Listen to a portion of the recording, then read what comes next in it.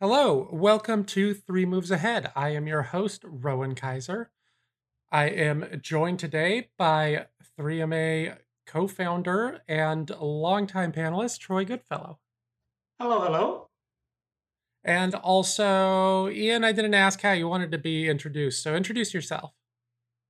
Hey, my name is Ian Boudreau. I'm a senior news writer over at PC Games Zen. All right. Today, we are getting extremely Civil War nerdy about Strategic Command, American Civil War, and other grand strategy games, or grand macro strategic level or operational level Civil War games, or just whatever other Civil War games we want to talk about. The Civil War is my military history primary interest and also secondary and tertiary. So I have a lot to say about this, and the new game also let me invite Ian and Troy uh, to discuss this. Troy, do you want to talk about like how much you care about the Civil War and maybe give a quick strategic command overview here? I love the Civil War. All right. Strategic Command is a series of war games by Furious Software, mostly published by Slytherin.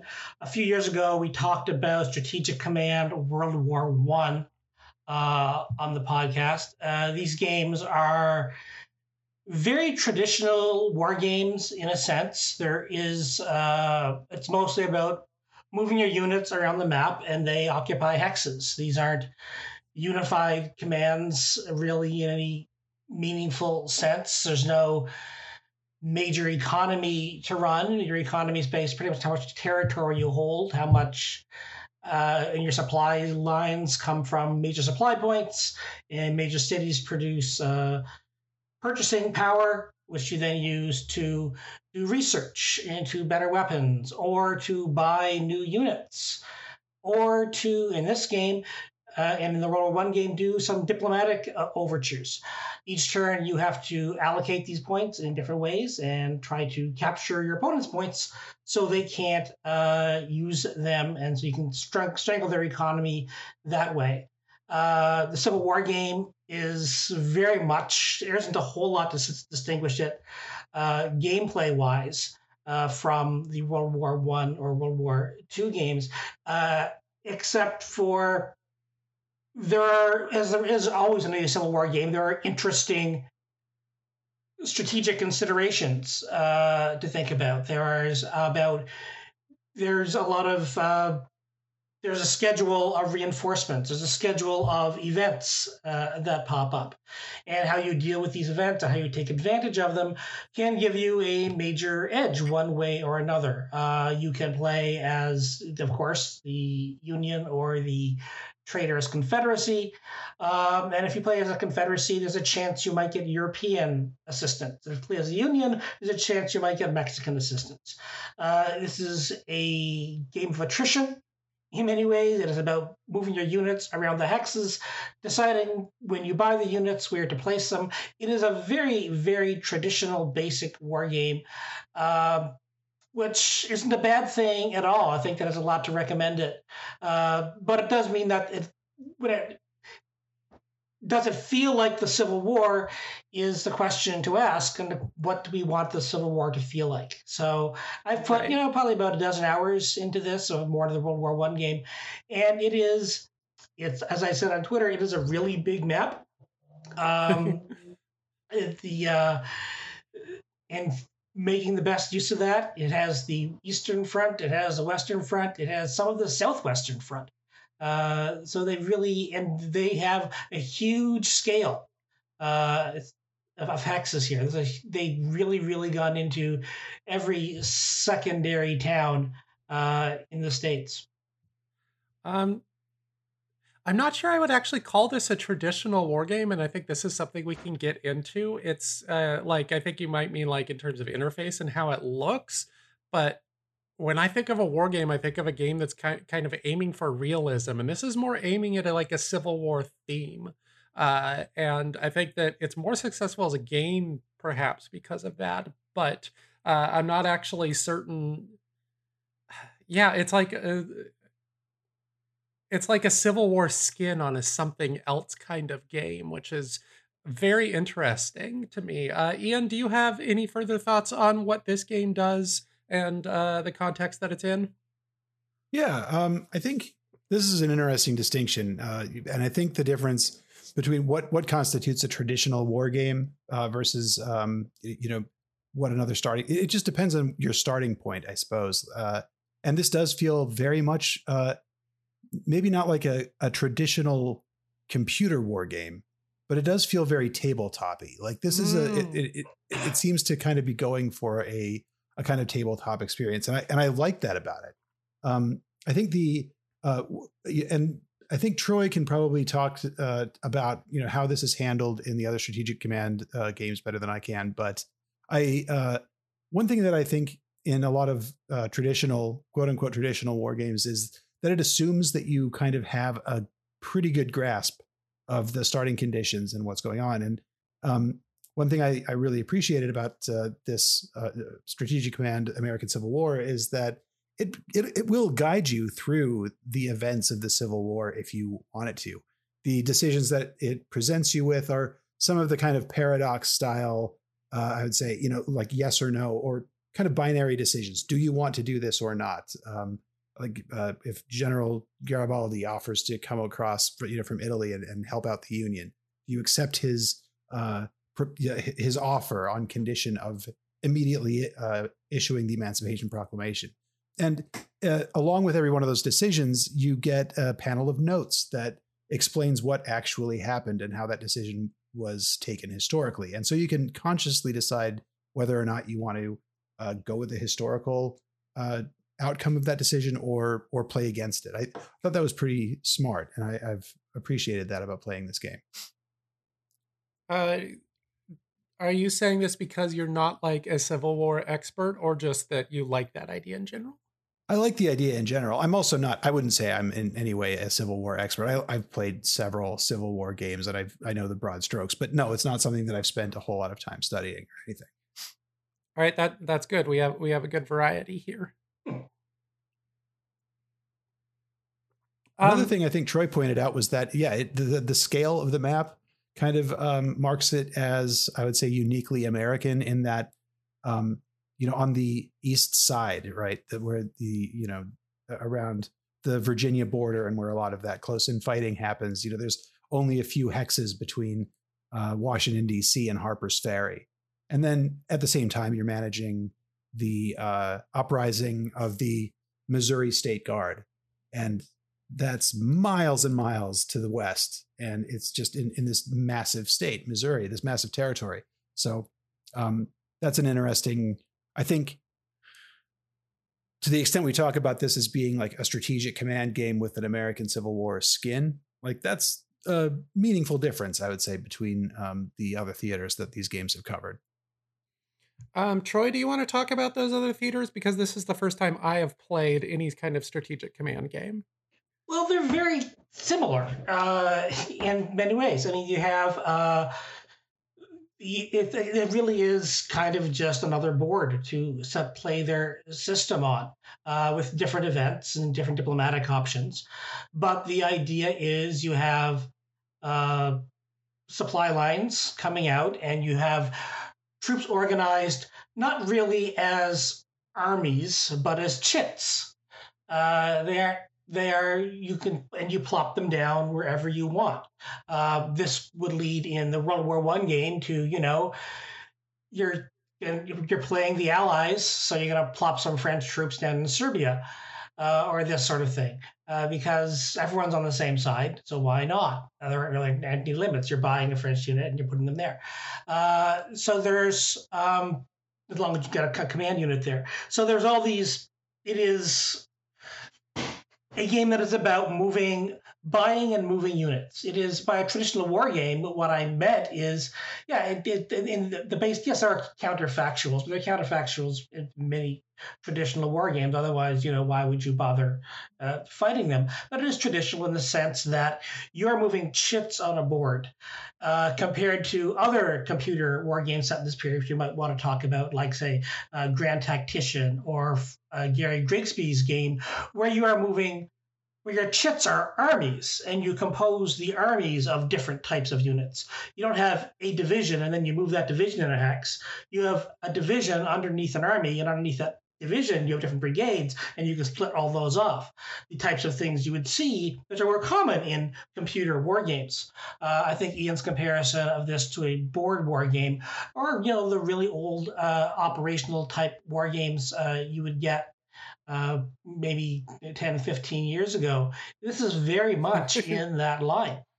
And the World War I game was like that, and with some interesting.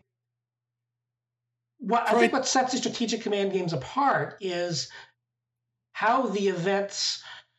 In many ways, it is a potted history of the conflict, in that events, for example, the game starts right when Fort Sumter happens, and all of these events firing, and they don't seem to have a whole lot of importance. I'm not sure. One of the options to start at Bull Run, and I think it makes more sense to start at Bull Run, but it goes through. Oh, and there's a riot in Baltimore. Does it have any effect on anything you do? Nope, but there's a riot in Baltimore. You're going to lose some defense points there, but it doesn't matter because the South's not going to invade up there anyway.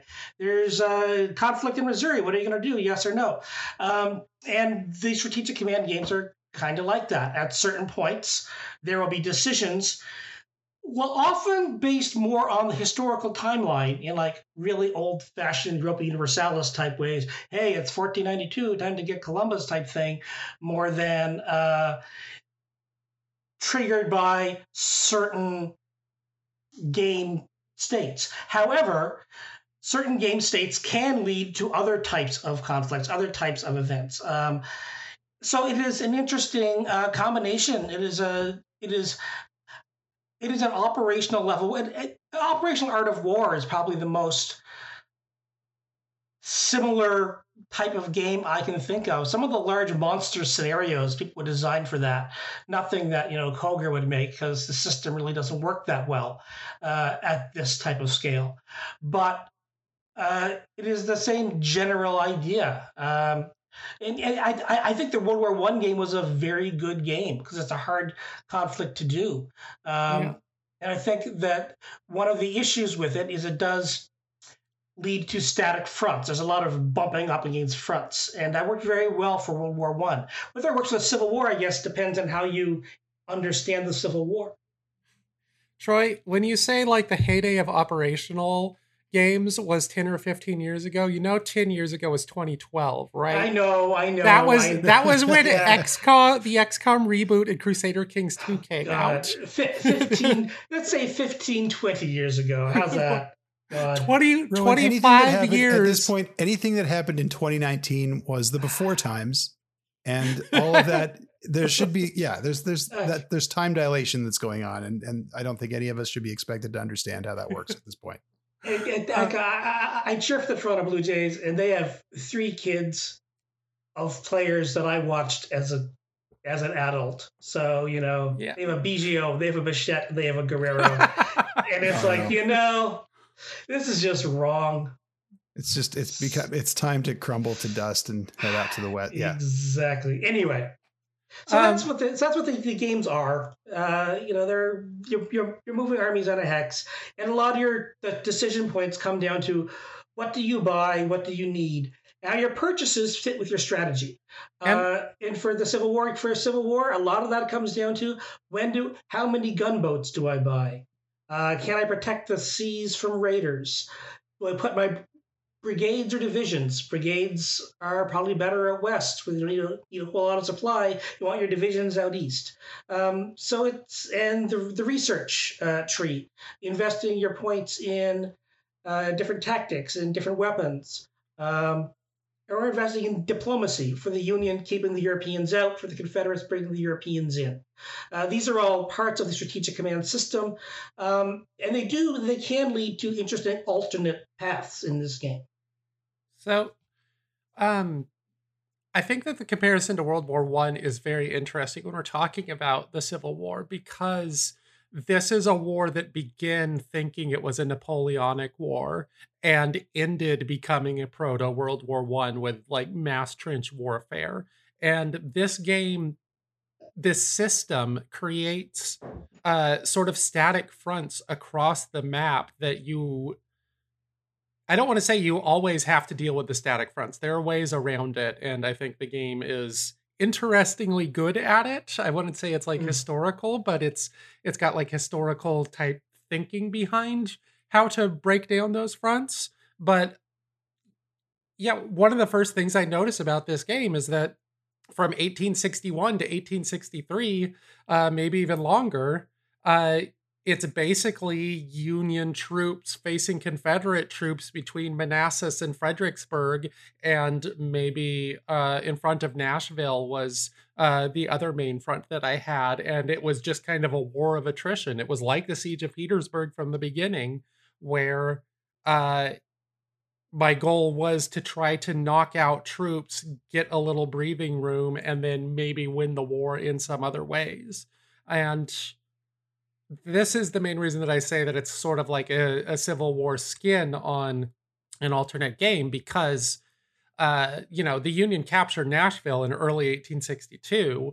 The Eastern Front was static in terms of nobody actually threatened the other capital except in vague senses, but it was not static in terms of where the battles were, which shifted north and south pretty regularly. So I think this game does require a little bit of sort of rethinking about what your strategic goals and your sort of tactical operational methods for achieving those are. That does make it stand out in Civil War ways that I don't necessarily like as someone who really wants to like refight the Civil War as it was, but I do like it as this is a pretty good game. I think that's a good way to put it. Like, it's a very approachable game, but I think that its capacity to let you really dig into what happened and what might have happened should things have been different a little bit on, like, there's no way, I think, as Troy pointed out earlier, there's not like an order of battle really that you have to ever be considering. Like a brigade is just a smaller unit size than a division. Like the organization of units doesn't really factor in at all. So yeah, it's I guess I hate to say shallower, but it's shallow in a way that makes it much more approachable, I think, and fun to play. I mean, in terms of kind of coming up with alternate history, no, I don't think you can really do that with this. This is relatively simple in that, like, you click on your unit, you right click where it's going to go or who it's going to attack, and then you go to the next one, and you go to the next one. And these things are fast. They're pretty fun. It feels nice when you finally manage to break through and take Nashville. Like, this is not necessarily a weakness with this game. No, not at all. That's why I didn't want to call it shallow, because I think it's by design. It's supposed to be like this. It's fun. One of my questions when I approach a game like this set in a period is, can I do the things that they did? And I can't see how I could, say as Lee, push into Pennsylvania. Yeah. I can't see how, as Sherman, I cut down through, the Shenandoah down into Georgia and just, outflank everybody. It is so much, as you say, Rowan, it's so much a war of attrition kind of from the beginning. I mean, yeah, Richmond's going to be fortified, and that's great. Richmond's going to be strong. It has to be strong. They give you a lot of the Confederates get a lot of free units at a certain point to make sure that Richmond doesn't fall too quickly to the Union forces. A lot of recruits, stagger in bit by bit.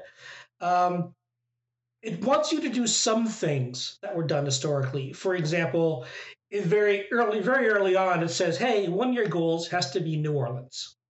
And to take New Orleans, you're going to need these kinds of units.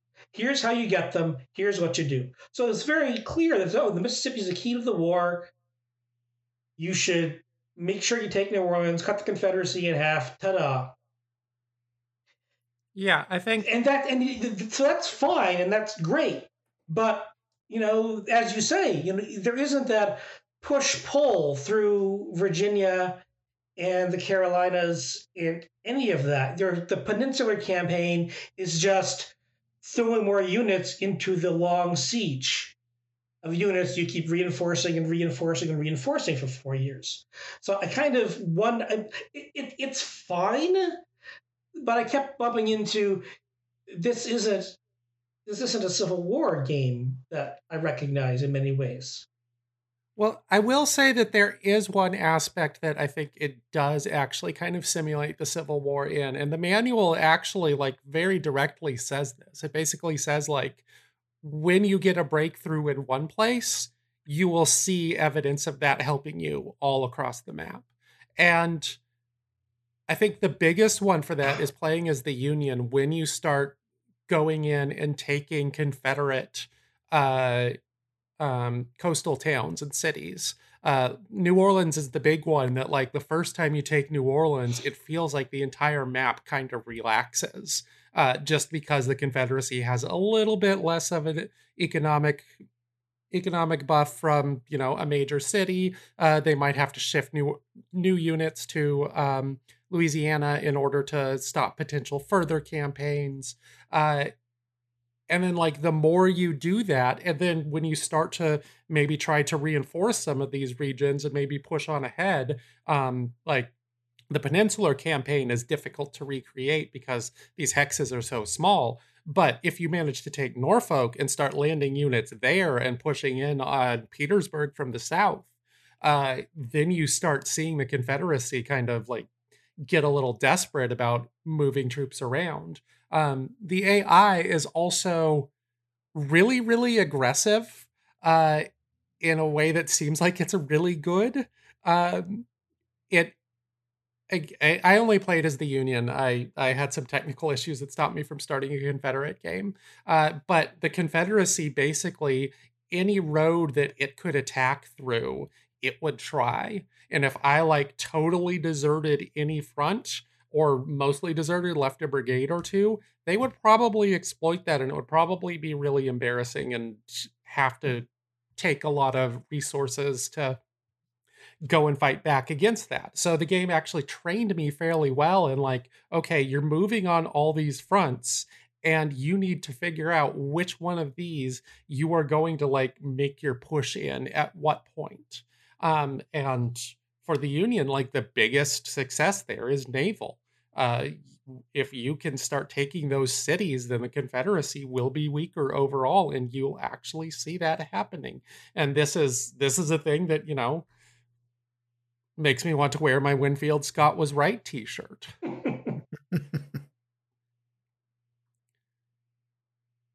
Ian, how did this feel to you as someone who only knows the broad strokes of the Civil War? Well, I think I did. Like I noticed the lack of unit organization, or you know, so you don't wind up having the same kinds of generals are units. They're represented in the game as their own chit, and they kind of add a command buff to any units that are in their neighborhood, basically. So that's about the extent of that. So I did miss, I guess, having those characters kind of to provide some personal color to the events. But I don't know. I as a, like, Civil War tourist, I guess, there was a lot for me to enjoy about this, and I'm still playing through the Blue and Gray campaign that starts in 1861. I've really appreciated how it takes into account the different Indian tribes, the dynamic and changing relationships between the Union and the Confederacy and European powers. There's a lot, like, as a trip through the Civil War, I've been really enjoying it.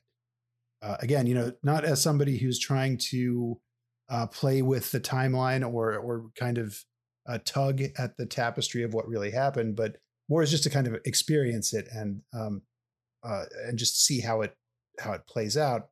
I think this has been really satisfying, and the fact that it's not throwing an overwhelming amount of information the way that a Gary Grigsby's game might right away, that just, it makes it a comfortable game to sit down and just kind of experience. So I've thought that this was it's a good game for somebody who's coming at it at my level, I think. Troy, how do you feel about the lack of orders of battle? Well, I mean, it's hard, right? I mean, these are armies. The Civil War is, such a great, mythic, powerful story in the Americas, and a lot of that is tied down to the generals who become, great figures. It's Meade versus Lee. It's Grant versus all comers. It's Sherman and fire versus the state of Georgia. But you have great figures. You had Stonewall Jackson and Joshua Chamberlain, and you have generals and figures and personalities who, through their command and as leaders of men, to use that terrible phrase, were different from each other, had different strategies, different approaches, different characteristics, but they had their men. They were like Napoleonic figures, Napoleonic marshals who led units, and they were distinct units, and they had distinct commands. Now, this, of course, order of battle thing continues on into the 20th century. Yeah, we talk about Patton's army, and we talk about, Guderian's army, and so on. But it's kind of different when you're leading, 50,000 men through the brush on a horse. And there's a sense that these are, I look back to, I think about Ultimate General Civil War, where you are the game, you are the general, you build your own order of battle, and you fight the Civil War with your army. It is, it is a war game role-playing experience. But it is definitely your army. I think about Grand Tactician Civil War, which came out, which is still, I guess, being worked on in one way or another. It's constantly getting improvements. I guess it's out of early access, but it is kind of finally it was officially out, and it's been worked on. But you build armies, and the armies you send to do things, and they fight the battles. Here, the lack of an order of battle and having the generals as just chits who would give a general buff bonus. It is, it's very, very board gamey. But again, it's one of those things that makes me feel like, yeah, this is a game, as you say, set in the Civil War. It is set in the 1860s, but it isn't necessarily the Civil War, which isn't necessarily a bad thing. That is okay. It's okay to have a game that has the setting and the theme and the maps and the same strategic challenges. Because strategic, even though the system isn't necessarily 19th century warfare, the strategic challenges are still the same. You still need to keep your morale up, protect your economic strong points, etc. There's no, this is just, like I said, it's a pure war game. There's no economic development. There's no political sub-game you have to play. There's a diplomatic angle, but that's pretty much it. So I kind of miss having the idea of, okay, here are the two armies, and they meet and they fight it out, like you would get in like Civil War Generals or the like, or Ajod's game, or pretty much many of the Civil War games up until this one. But that might be a small thing. I think a lot of that is the legacy from the World War I game, where they have to develop fronts, and it's easier to have just move your chit into the place, and that counts as a soldier who's there. How you would do it with the generals fighting it out, that comes down to, there are lots of games have tried lots of different ways of doing that, through mini games or through fighting in the battles yourself, or just a combination of odds and supplies and general skill, etc. So there are ways of doing it. They decide to just have their chits of different strengths, different supply levels run into each other. A division versus a division. They look at what is the fortification level? What is the terrain? How is their infantry combat scores? You have these bonuses, pluses, and minuses all the way through, but ceteris paribus, 10v10 will lead to a stalemate. I think that, lots of these games have different philosophies for how they're trying to model, what is a battle. Yeah. And this game doesn't have a battle. it's all on the big map. It's all operational. You're never changing perspectives or screens. You're never getting something like simulated off in a different direction. The Grigsby Civil War game simulates the battles. It says, here's a big battle, and now we're going to see like which troops are getting hurt and who's winning. And then, Grand Tactician and some other games try to like have a full tactical point of view underneath that you just like completely switch modes. This game, you never switch modes. You're always in the same mode. And it's very interesting for a game that it's simulating an era that's like, these are the battles and people that we know. We know that like Stonewall Jackson got his name because he sat on one particular place in the Bull Run battlefield in Virginia, and defended it against all comers. Like this is not because, some hex that was vague or some chit that was vaguely attached to him was there. So it does kind of ruin the mythic aspect of it, but does increase the simplicity and like, there are still strategic considerations. Yeah, what just as you said, Rowan, like what you wind up with is a game that is eminently playable. But as a Civil War game, if what you're approaching a Civil War game is to recreate the drama or the geography, and that's really what I think a lot of the popular history of the Civil War is based on these very specific locations and very specific battles, like Pickett's Charge and all the different locations that make up the Gettysburg battlefield and that morning. That's all lost based on the scale, this operational scale. Those just don't really happen in Strategic Command. That again, you're trading that for a game that becomes incredibly playable at the full war scale. So it's going to depend really on what you want out of a Civil War game experience.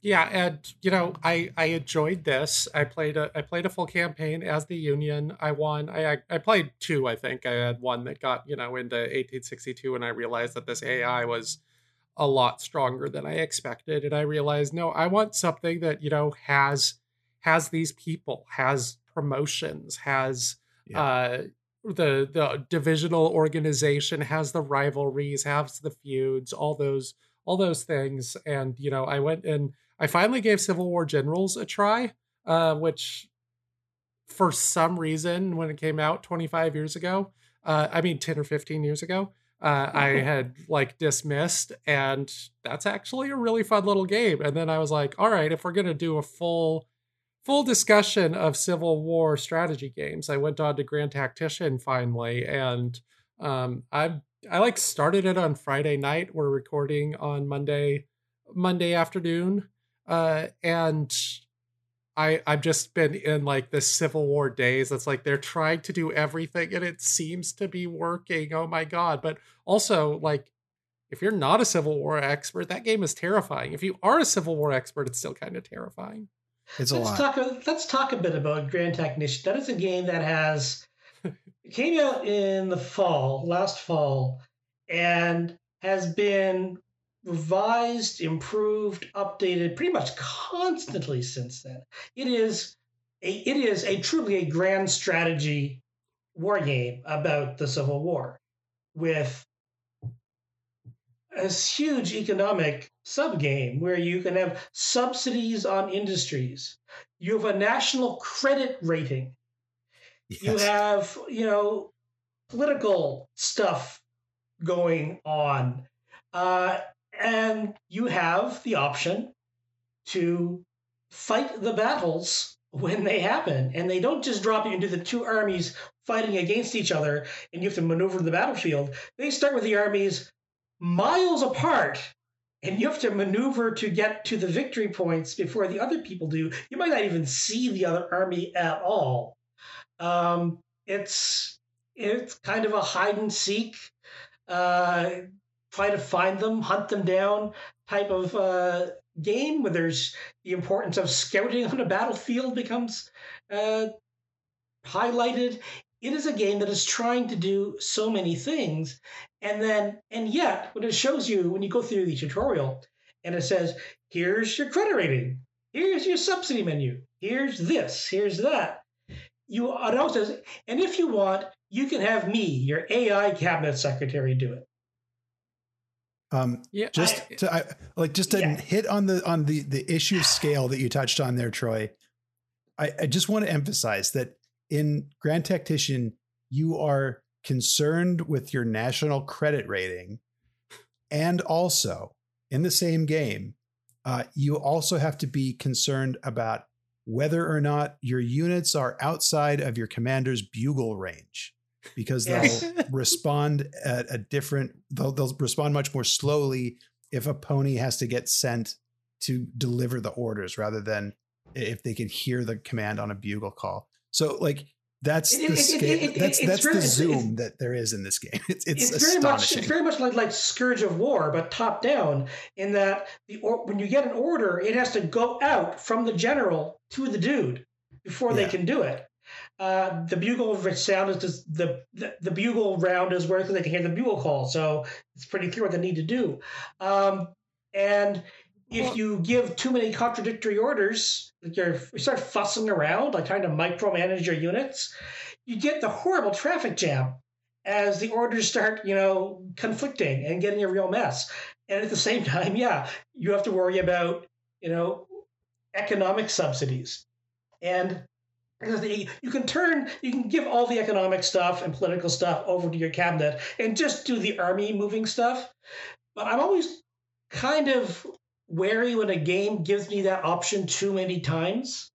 I'm thinking about Forge of Freedom, which is a Civil War game. Oh God, I don't want to. I'm trying to look that up. I should have looked up when this came out because it's another Slytherin type game. 2006, Forge of Freedom: The American Civil War, which also has factory building, political stuff, deep economic game. But instead of saying, oh, you can let the AI handle this, you could just turn those systems off, which seems to me to be a very broken way to have a game. If there's a core system you can just turn off, and there are a lot of them, then I kind of wonder why they're there to begin with. Now you hand things over to an AI viceroy, a virtual viceroy type thing, then the system's still in there. The system is still operational, but it's not teaching me how to use it.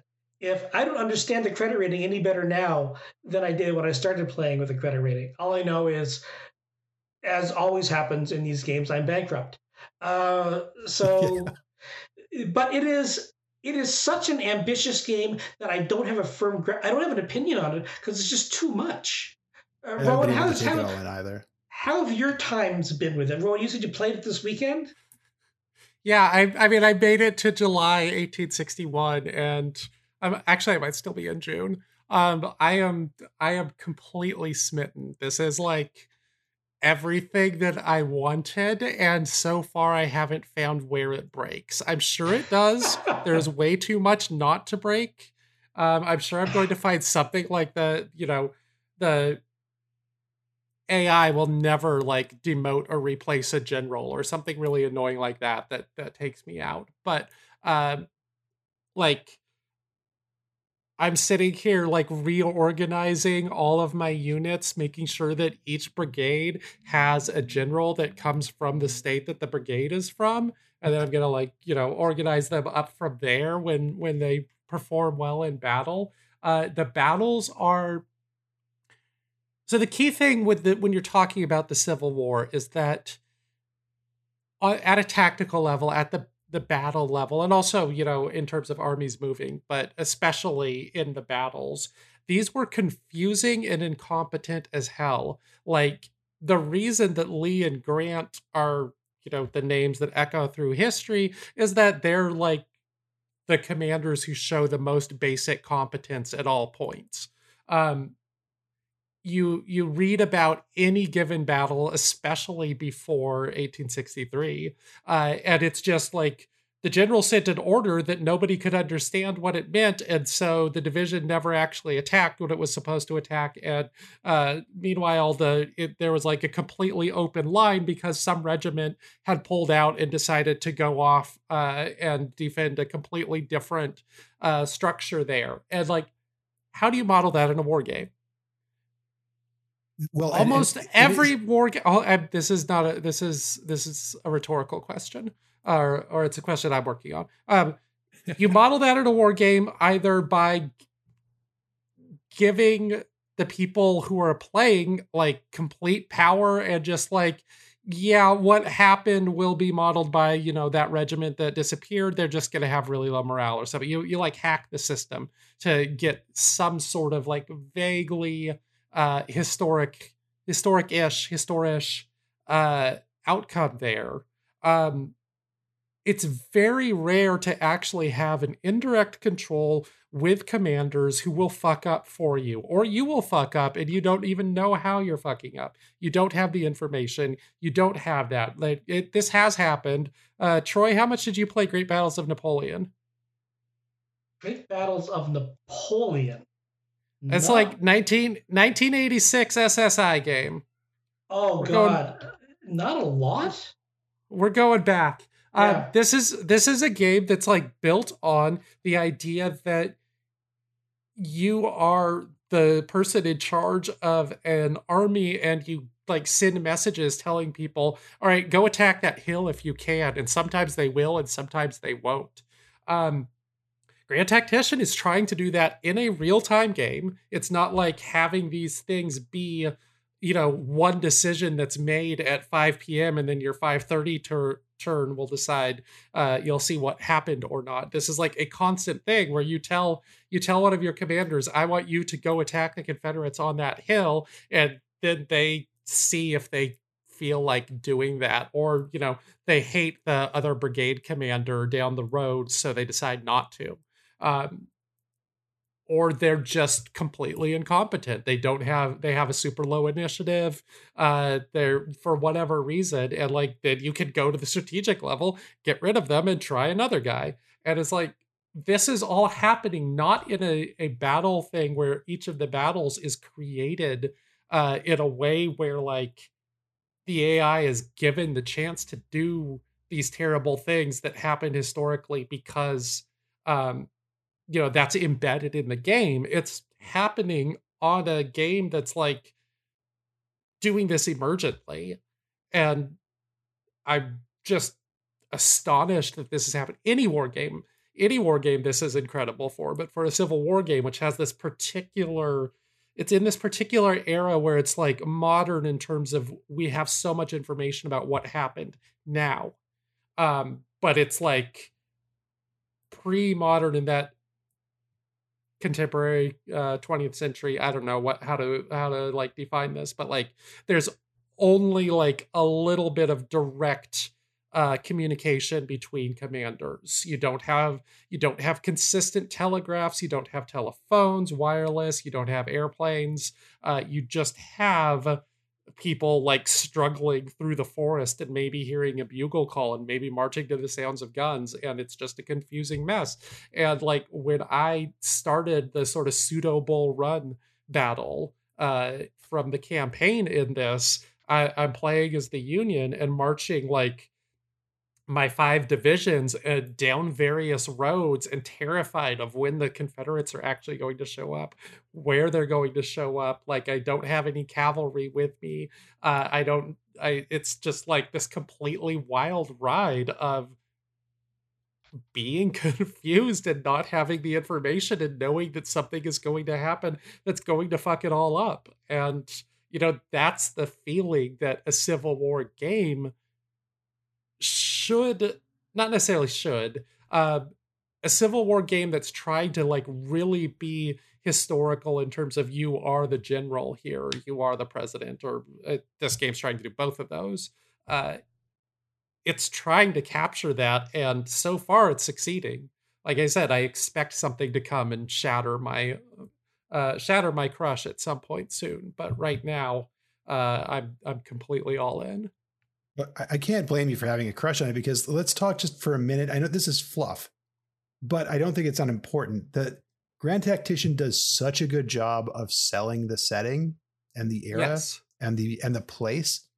Every element of the UI, and all the sounds and the look and feel of everything is consistent with 1860s Americana, right? Like the correspondence, the telegrams or telegraphs that you read as the commander are they're signed, your most respectful servant, and with the apostrophes and contractions. It's on paper that's been unfolded.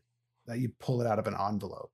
There's all the icons, the artwork, the amount of work that went into the UI UX for this game is astounding, and I think that it really enhances the again that feeling that you mentioned, Rowan, of that kind of confusion and that lack of information that would have characterized the feeling of being on the ground during the Civil War. That, I think, again, fluff, but it really helps, I think, sell it. Yeah, and this is a pretty small team. Like, this is like 6 people, it looks like. Something like that, yeah. Plus a bunch of volunteers who are working as well. And like that's I don't really understand how this is possible. And if this is possible, why we don't have one of these for Napoleon or whatever, and like why we've been stuck with like the AGOD games as like the main grand strategic level default kind of a model, or just the only games around. Those games do have their strengths. They do have a lot of appealing things about them, but this just feels like it's from an entirely different direction. It is almost a creative assembly game, right? It's almost a Total War type game in the way that it's structured. It's just, a little bit cruder in the interface. It's not always clear what exactly is going on. The battles are set, very far apart. But as far as a representation of its time, of its era, it has the same sort of structure and ambition as a Total War game. If you were to put a team of 500 people on this, I'd probably never leave my computer. Yeah. If the first time I played it, like I right after it came out, or even maybe before, we might have had a review code for the initial early access release. And my initial instinct was like, holy shit, this is a Paradox Civil War game. Well, the tactical side can't be that good. Like you can't possibly do like a really interesting strategic level real-time thing that you also go in and do the battles. Like, this is even something like Total War, the battles are not like intended to be any kind of simulation. They're intended to be like fast, fun arcade battles more than anything else. Arcade is maybe a strong term, but it's also, if you're coming at it from the Grognard perspective, yes, absolutely.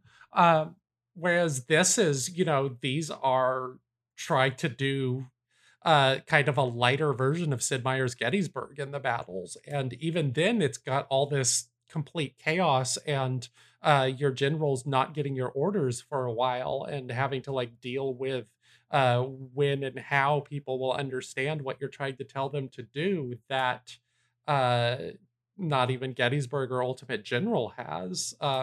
It's baffling to me how ambitious and mostly successfully, like there are definitely some major interface issues that I have with it, and I fighting with some things that I'm probably doing some economic things completely terribly wrong, but that's also what Lincoln and the Union did. So by 1863 I might have a clue. And you can also have your generals have feuds with one another, and this makes them like start going in different directions or not moving, or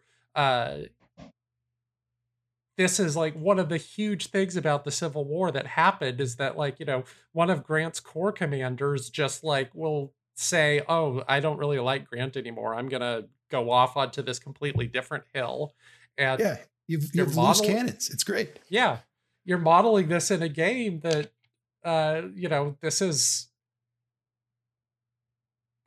just looks and feels so different from so many war games that I'm super impressed. Even if I do end up finding that thing that makes this game super easy or super frustrating, like they're so much closer than any other attempt that I have seen at trying to do like the whole Civil War.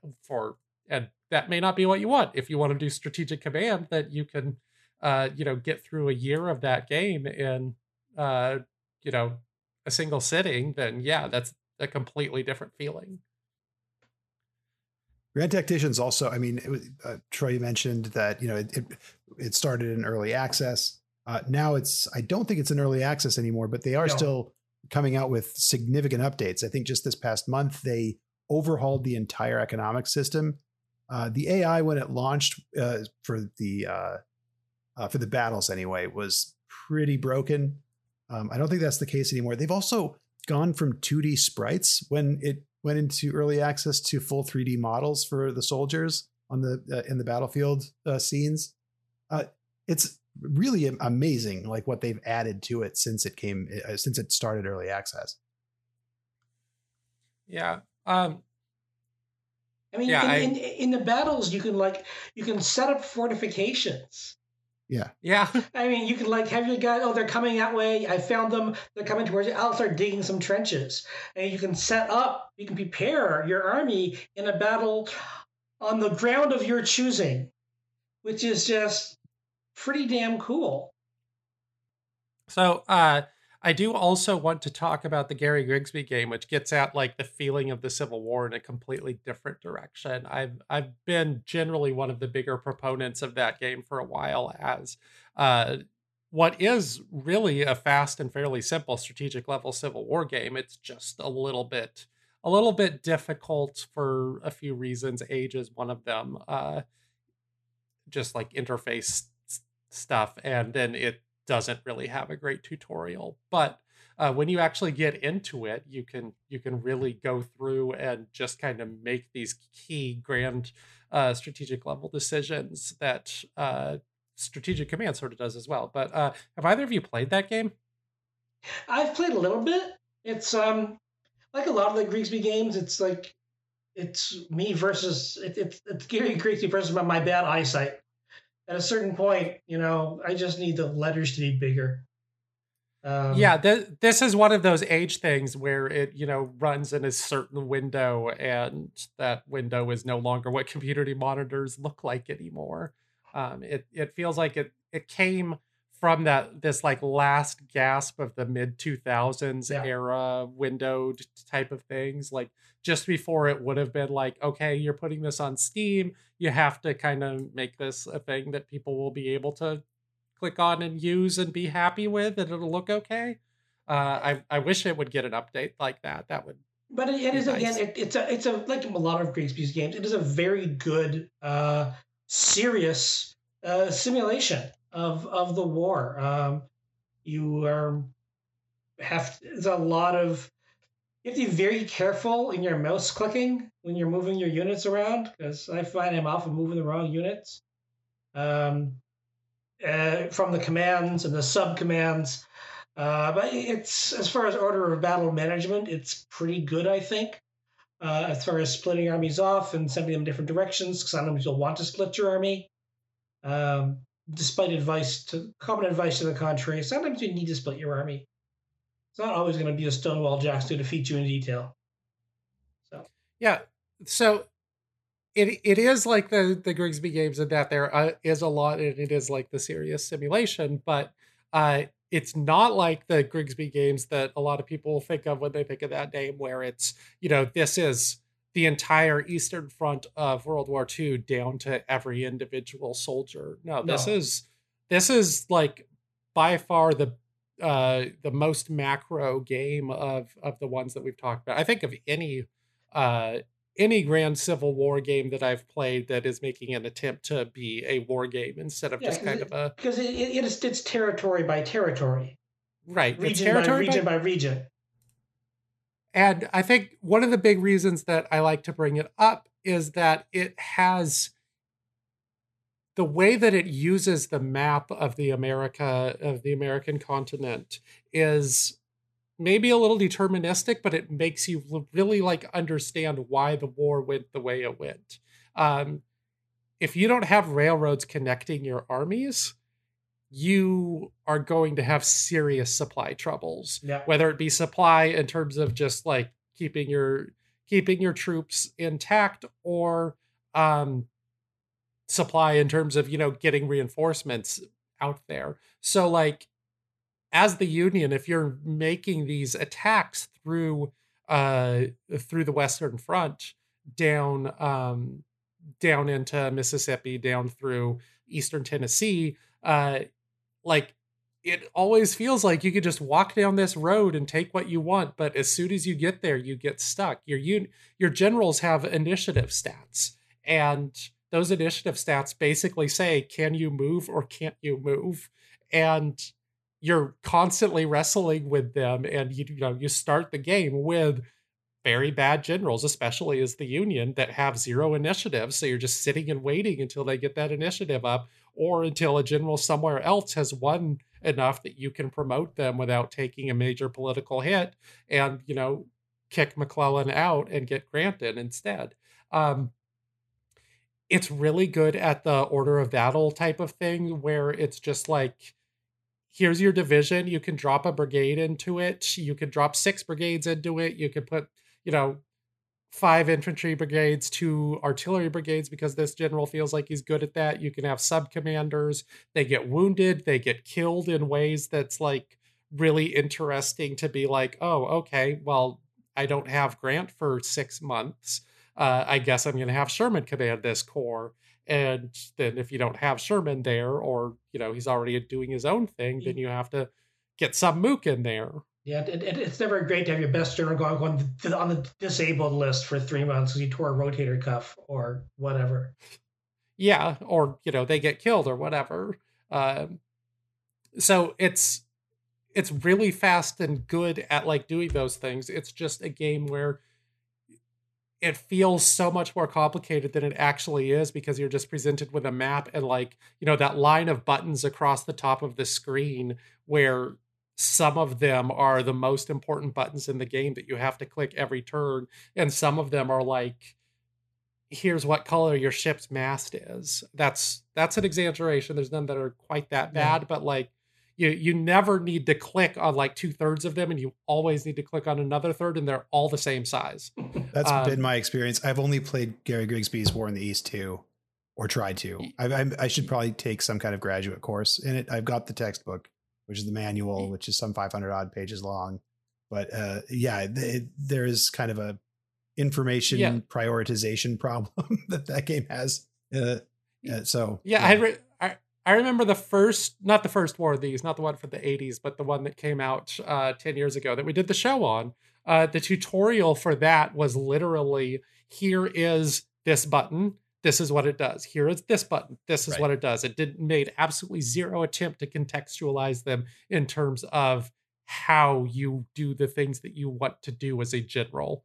It was a goddamn nightmare. I ended up, having a decent amount of fun with it, but like I said, the Civil War game is like the complete opposite of that in terms of the actual scale, because like I think it's like every 2 months, maybe it's just every month, but you're just like saying, I want to attack Eastern Tennessee. This corps has initiative. I'm going to send them in. This other corps doesn't have initiative. I wish I could send them in. Maybe I got to send another general over there. Maybe I got to replace them, but maybe it'll work. And then like, it's just sort of balanced in a really effective way for making you actually like feel like the progress of the war is going according to the progress of how you've decided to prioritize your decisions. Yeah, and most of it is just, you click on something and then you right click on the place that you want to attack, and that's your turn. Maybe you go build a factory after that. I made a bunch of videos to try and, provide a tutorial, but I'm not sure I ever actually uploaded them. I would probably have to do that all again, just for my own perfectionism's sake. But yeah, it's a game that I highly recommend, and I don't know how long this sale is or if it's still going, but Slytherin has a thing where if you buy I think it's if you buy any Grigsby game, you get that one for free. Um, but yeah, I am a big fan of that one as something where if you want a fast playing, relatively simple game, it just takes, you know, a few hours to actually figure out what the fuck you're doing in it in a way that Strategic Command doesn't. But yeah, these three games provide three very different perspectives of the whole war that are all pretty, I don't know, useful is not quite the right word, but they have different angles that they're trying to get at, that they have three different perspectives, and that's great. I love it. Yeah. Troy, what are you as a Civil War buff looking for in Civil War games, and where's that sweet spot? What do you want to do, and when and how and what games have you gone to for that? I mean, it really depends. Some of the games do different things well. I mean, like you said, I like the ambition of Grand Tactician, but I don't have time. I don't have time to learn the game, play the games that I'm making, let alone the other games. So it's but something like that. A game that has. I don't want to have to build factories. I think that's a bit too far. I'm the Generalissimo. I'm Lincoln. I'm Winfield Scott. I'm that guy. I'm Jefferson Davis. I'm Joe Johnson. I'm whomever. Um, but I do think there should be some political management, not just the politics of the generals, which you talk about. I think it's great we can have that sort of thing represented in the game that I don't think is necessarily required. I think it's a great addition. It does add color and flavor. But this was a war with very difficult domestic issues, especially on the Union side, but also on the Confederate side, where not everybody is invested in the war. A lot of these war games have the fighting spirit, the morale factor. And if the morale and the fighting spirit gets too low, the war is over. Lincoln had to run for re-election against one of his former generals. Ended up kicking his ass, but that could have been a close run thing if a couple of battles had gone the other way.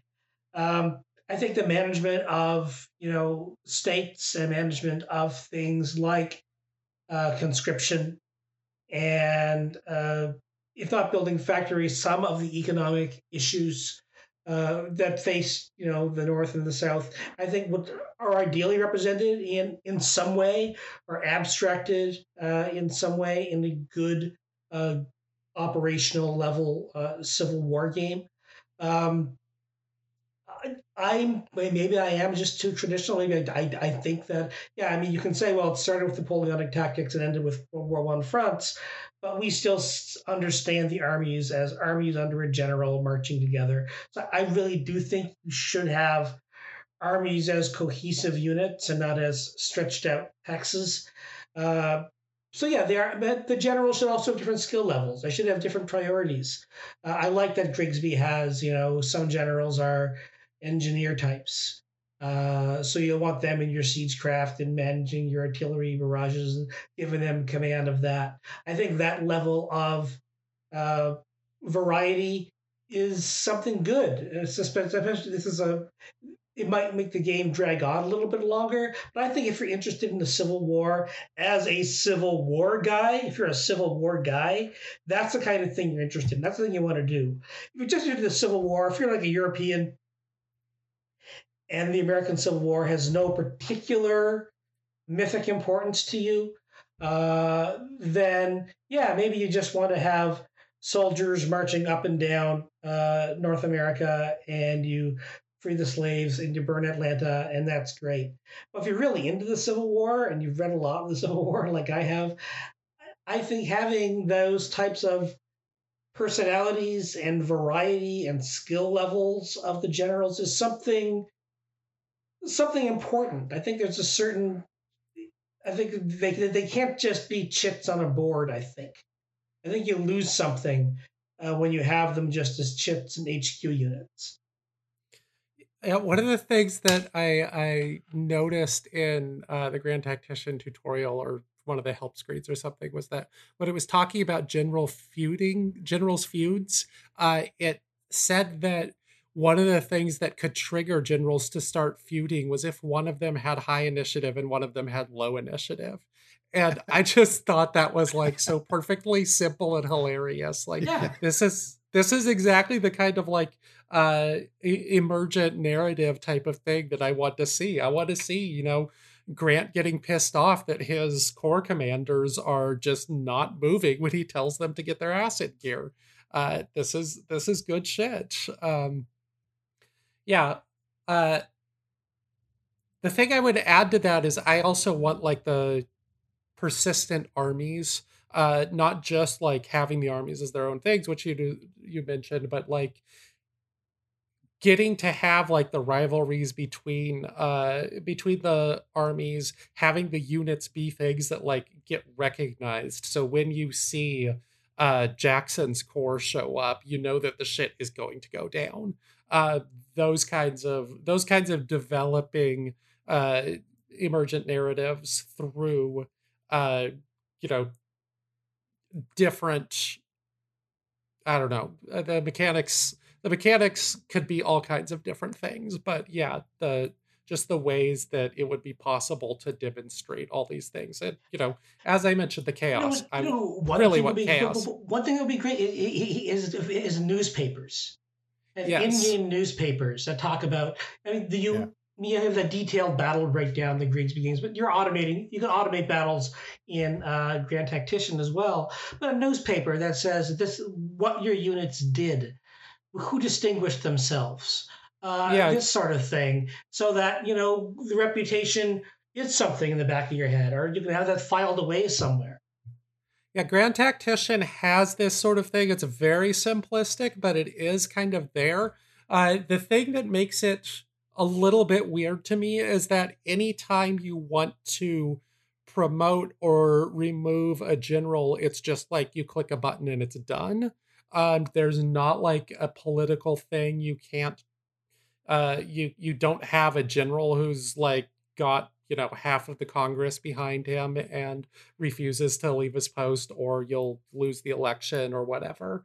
It's just sort of this instant clicking. So like as soon as you see a general who does well in a battle, there's like no reason not to just promote him to somewhere else or something. I don't. It's maybe I'll discover more of a pushback on that. But yeah, these sorts of narratives that are somewhat outside your control, but when I was reading about the Civil War, or rereading Battle Cry of Freedom, I think it was talking about how there would be like people in the North who would just sit in front of the telegraph office of their town waiting for every piece of news, and then like talk about it and argue about it when something would come through, as it happened. Like these towns had a Twitter town square going on. It was the first Twitter. And like this is just like this super interesting thing where this is this kind of early modern war that is not just happening in real time, obviously, like every war, but it's being perceived in real time. It's being understood in real time. Grant was considered like a massive loser after Shiloh, which in retrospect was one of the greatest victories of the entire war. Grant didn't not make mistakes during it, but he also, was a steady hand that ended up turning that battle from a potentially disastrous loss into a massive victory. But like, because everyone was just screaming on Union Twitter at the time that Grant was a complete moron for having been ambushed, that damaged his reputation for months on end. So, Ian, thoughts about what you want as like a non-Civil War expert? What what what kind of high are you chasing, or are you just happy with what you get here? Like Troy, I think and like you, Rowan, I feel like all of these games fill different facets of what I'm looking for in a Civil War game. I think um, Strategic Command really gives you the sit down and play kind of, moving across the map. Big things are happening. Um, Kind of engage, like I've really appreciated that. You get a good sense of the geography of things, but then what I really, really want is something that looks and feels a bit more like Grand Tactician, with all the kind of sights and sounds and aesthetics of the period. And like one of the things that's really appealing to me about the conflict to begin with is just as an American living on the East Coast, like it's I see where my town is, like it's on the map, and I can see what role it would have played, and maybe a minor, role in the supply chain. Fine, but giving me a chance to kind of dig into that and feel like there's that continuity to it, I think is really what adds something to just the concept of a Civil War game in general. But yeah, what I would like is just a Grand Tactician that was easier to play. Like I know that Total War, the battles are kind of arcadey, but I still enjoy them. They're a spectacle to see. I loved in Napoleon Total War, the thing that just gave me this just idiot thrill was looking at, for the first time in a Total War game, the cannon and rifle smoke rising up on the morning, the sun kind of seeping through that fog that would eventually develop over the battlefield. So yeah, I kind of want that Ken Burns kind of, like, I love the music and the correspondence. Like, sell me on the conflict and the time, and I'll probably be pretty happy. But I also think that, to really get something out of it, I do want to be able to pull back and see what the politics that underpinned the conflict, how that I want to see the dynamics of that, like what prompted a state to either join the Union or secede, what happened when, as a result of that, Kentucky going to the Union, for instance, like I'd like to be able to feel the immediate effects of that decision, and make my decisions based on that. So yes, somewhere in between, I'd say Strategic Command and Grand Tactician lies this golden Civil War game that I'm going to be able to actually have time to play and also really just be kind of blown away by. So Kentucky is actually a really interesting example for the differences in all three games. So it's Strategic Command. There's a lot of events, like depending on what you do with Missouri, depending on whether you invade or not, whatever. Kentucky will flip one direction or another. You can do diplomacy on it. It's also interesting that like every other part of the map, you have units spawn just outside of, but Kentucky, there are no units that spawn. So you actually have to start planting divisions and brigades. If you're the North, I don't know about the South. You actually have to start planting those units in Indiana and Ohio if you want to, defend central Kentucky from when the Confederates show up. So it's kind of it's sort of like a big deal, but it's not actually like that essential in the grand scheme of things. In Grand Tactician, Kentucky just sort of doesn't secede, and then troops start moving through it.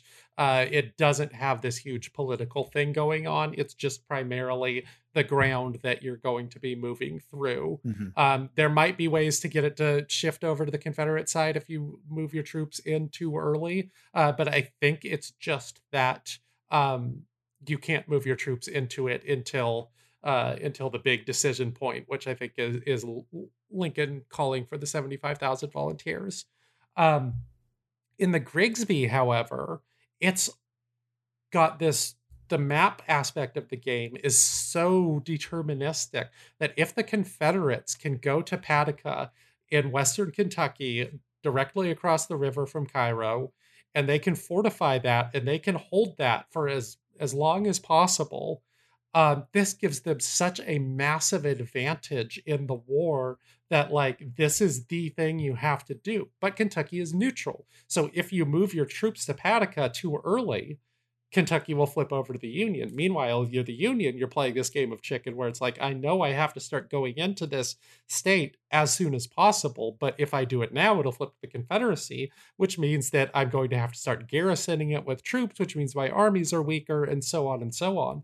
So there's this huge game of chicken that like goes with the Lincoln quote about like, it'd be nice to have God on my side, but I must have Kentucky. And like, it's just, the sort of different philosophies behind the three games. The Grigsby one makes me feel the most like, this is why Grant is such a great general, is because he seized Paducah before the Confederates even realized what was going on and was halfway down the Tennessee River, taking Henry and Donelson and seizing Nashville. And this sort of thing is modeled within that game. But, it's not really modeled at all in Strategic Command, and it's sort of like halfway. Maybe you could try it in Grand Tactician. I need to work a little more on my river maneuvering and seeing how forts work. Grant is just some minor brigade commander in my game so far. So exactly how I'm going to go about that is like it's all like in the game engine, and maybe it's completely irrelevant. But yeah, I think that's a really good way to frame the differences in the three games. I did have one final question. Did either of you accept Garibaldi coming to the Americas? I did not. I did not. I wanted to. Yeah. So you get this major choice at the start of Strategic Command that's like, as the Union, Garibaldi has offered his services, but he's fighting for freedom. So you have to do the Emancipation Proclamation. Also, your whole thing is that this is an internal affair between, or not between, but it's the United States taking care of its own business. It's policing its own problems. So if you invite Garibaldi, then obviously like this becomes an international thing, which makes it more likely that the other European powers might intervene, which is like just an absolutely massive like philosophical difference to start the game off with. And I think it's super European that's the biggest one that they come up with is, do you bring the European over? And I think that kind of shows what Strategic Command is trying to do here. It's doing this European game that I think Troy was talking about, or maybe it was you, Ian, about it was, just trying to show the big highlights that a European might know, but it's not trying to really get into the super American detail. Was Garibaldi all that Ken Burn stuff that I like? Was Garibaldi that big a deal? It was a big deal in Italy. Would Garibaldi have really required Lincoln to, change his emancipation strategy? I mean, that's a bit of. I mean, that's even far beyond a turtle dove ultimate history thing there. Yeah, and it seems like that's sort of the point. Is like this is a way that just like has this war go off onto some completely different track from the start. And I would just be interested maybe in saying yes and seeing if that makes it turn into like a world war more easily or something like that. Well, you should do that tonight and let us know how it goes. Oh, I really want to find that out, because like especially after that decision point, how quickly, I mean, England is champing at the bit and is ready to recognize the South as a belligerent state, like almost right away. So I like the decision seemed really important at the moment, and then when I declined it and they all recognized the South as a belligerent, within a few months, like how many divisions does Garibaldi have? I think he had 2 brigades or something. The game says the big thing is that like it could help create a recruitment surge, and also he's like by far the best general the Union can get. But generals just seem so minor in that game that like I was like, no, I don't need. I just need to have Irvin McDowell like wandering around in the background, maybe helping 2 units. That's clearly sufficient for now. Camp that. Annapolis. All right. Any other final thoughts on the entirety of the American Civil War? I think we've covered it. Yeah, we did it. The Civil War has been fully analyzed. Ian, how about you? No, that's it. I think we've considered the American Civil War, and I don't think that there's any more that really can be said about that conflict. All right, then. 3MA is supported by listeners just like you at 3ma.com/ or patreon.com/3ma. This episode is probably produced by Liana Hafer. We will be back next week or weekish. And for Troy and for Ian, this is Rowan saying have a good night.